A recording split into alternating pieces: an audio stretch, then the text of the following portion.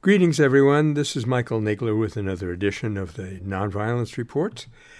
And I'd like to start today with a professor, a colleague of mine, indirectly a distinguished professor of economics and co-director of the Political Economy Research Institute at UMass Amherst. Because Robert Pollin, the professor in question, has developed a basic framework which is the same for all states, through which they can reduce their carbon dioxide emissions by roughly half as of 2030 and get to a zero emissions economy by 2050. Those are the targets that the Intergovernmental Panel on Climate Change has proposed. It has to be conformed to by the entire global economy. And Professor Pollin has this to say: a critical and totally straightforward result of these state-level investments programs is that they will, get this, create an abundance of jobs, like 40,000 in Washington State, 420,000 in California. And he concludes, this conclusion runs completely counter to the widespread, if not prevalent view, namely that you have to decide between climate safety and jobs. Now, this is something that nonviolence theory would predict, that if you do the right thing, which is namely the nonviolent thing, other aspects of the situation will fall into place. So another confirmation that nonviolence works. Now, I want to thank a former intern of ours, Nina Kufitz, for sending me the following item. There's an organization called Safer World, one word, Safer World. They were founded as an arms control group back in 1989 and soon discovered that they had to go deeper. In other words, moving from peacekeeping, where you just try to stop a conflict that's going on, to peace building, where you change the structures of the society that caused the conflict in the first place. And so they state, now to that quote, today, with headquarters in London and a presence in Brussels, Nairobi, Vienna, etc., Safer World remains one of the world's leading organizations on conflict prevention thinking and practice. And here's something that they recently did, which is really striking. There were two communities, two villages in Yemen, which shared a water supply and got into a bitter conflict over that one well. It was extremely destructive. People were being killed, water lines were being torn up, and the women of both villages got together and helped to broker an end to that conflict. The reason that attracted me, my attention, is this, of course, is something that was said of the Buddha, that his clan, the Shakyas, got into a dispute with another clan over the water of the river. The Buddha stepped in, held up a handful of clear water, and said to both parties, which is more precious, blood or water? They said, blood is much more precious than water, Blessed One. And he, of course, replied, then let us not shed blood over water. So there's a very early example of what we call third-party intervention or unarmed civilian peacekeeping, and it is very, very nice to see a group of women implementing it today. Also here in the U.S., in Maine, there was a $90 million natural gas project which activists have successfully stopped.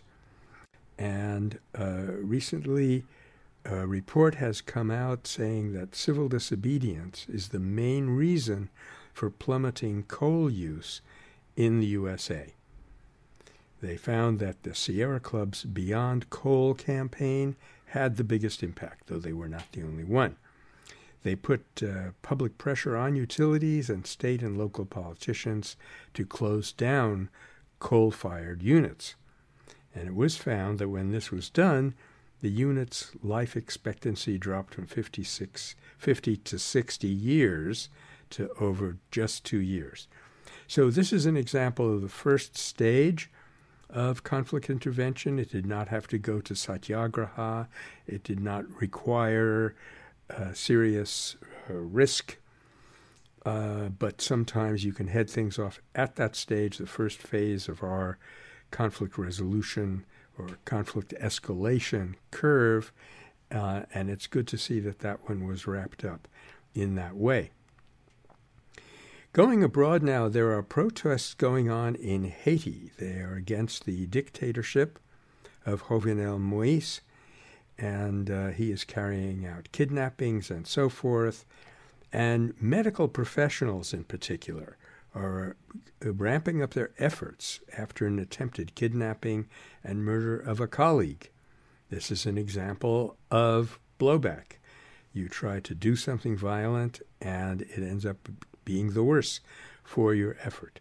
So these medical professionals, they organized a 2-day work stoppage on March 2nd, and then a protest, tens of thousands of people hitting the streets on March 7th, and this will be, again, an interesting protest to monitor.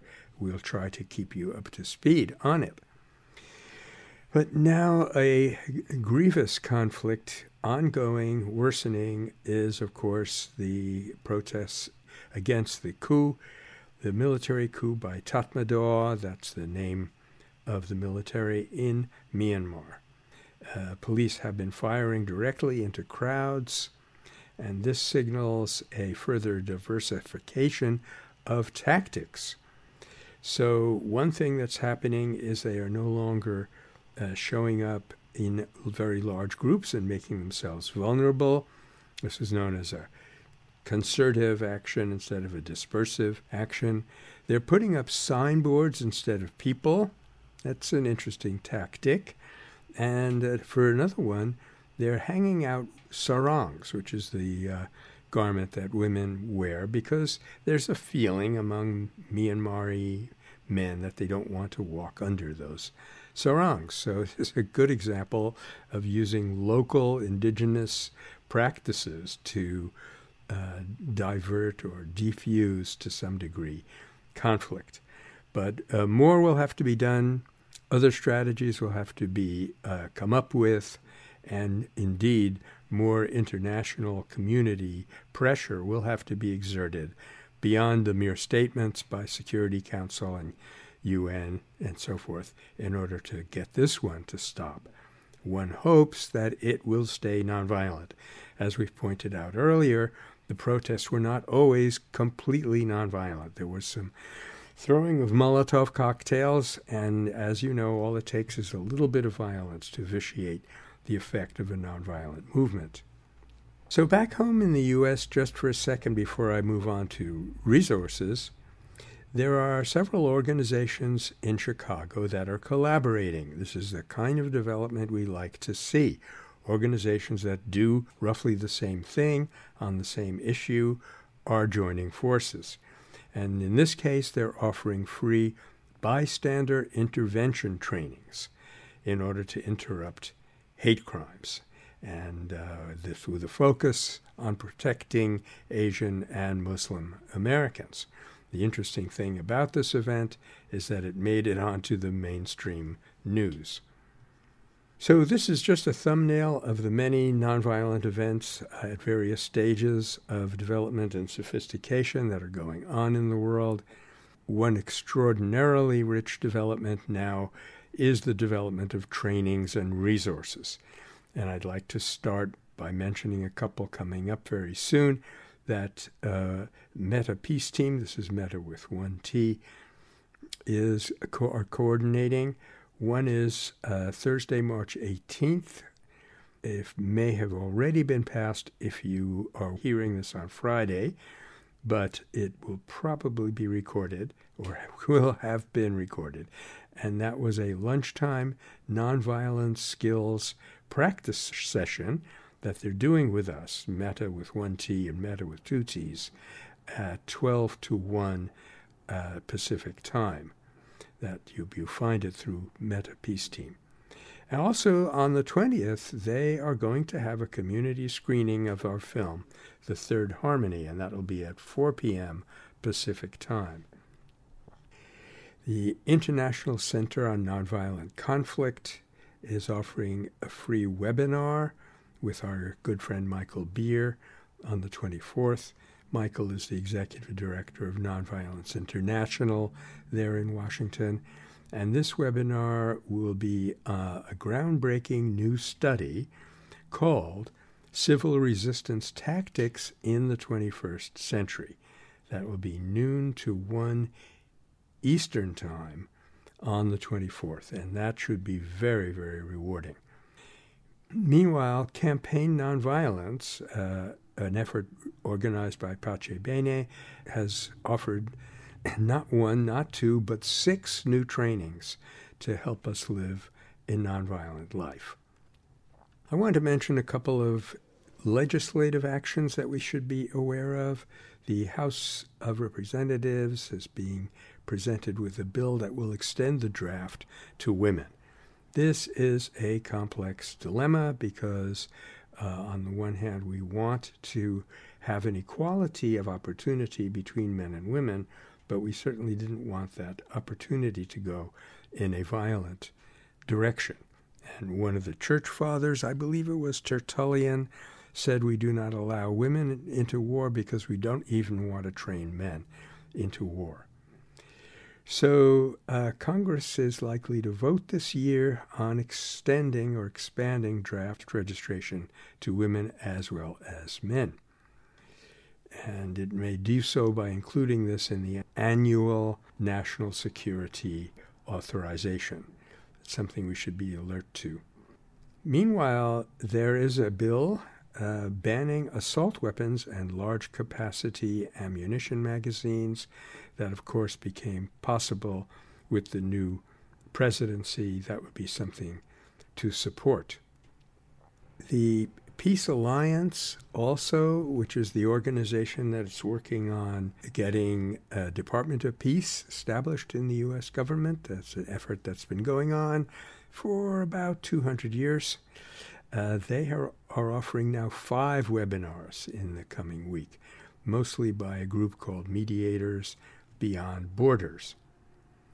And Scylla Elworthy, who became very well known with her book and her effort called A Business Plan for Peace, doing something very desirable, which is combining the efficiency of corporations and organizations of that kind with the values of the peace movement. So now they have courses called Mighty Heart courses, and they will be starting over a 10-week period at the end of this month and continuing every Tuesday from the UK.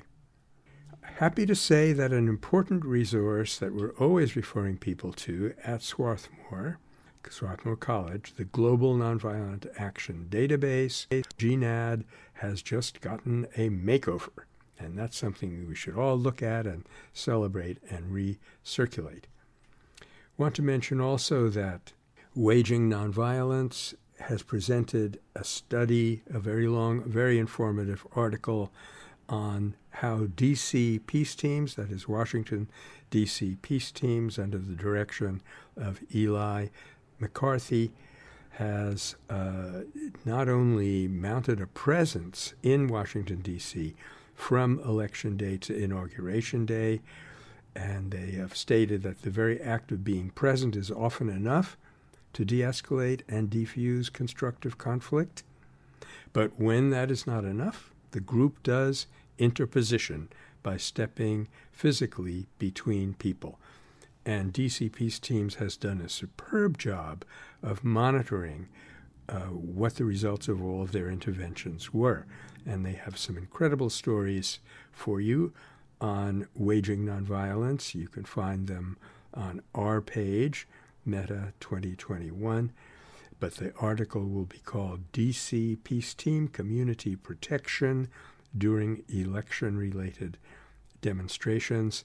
And there are 3 or 4 quite dramatic stories of how they had to do a last-minute interposition that were successful in staving off what could have been violent and conceivably fatal conflicts.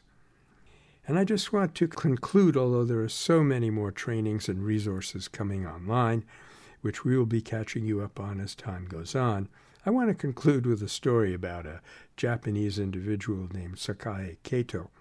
He was living near the Fukushima plant, and while 160,000 people evacuated the area, he had the job of taking down some condemned buildings, and he decided to stay because he saw pets, mainly cats, that were abandoned in those buildings.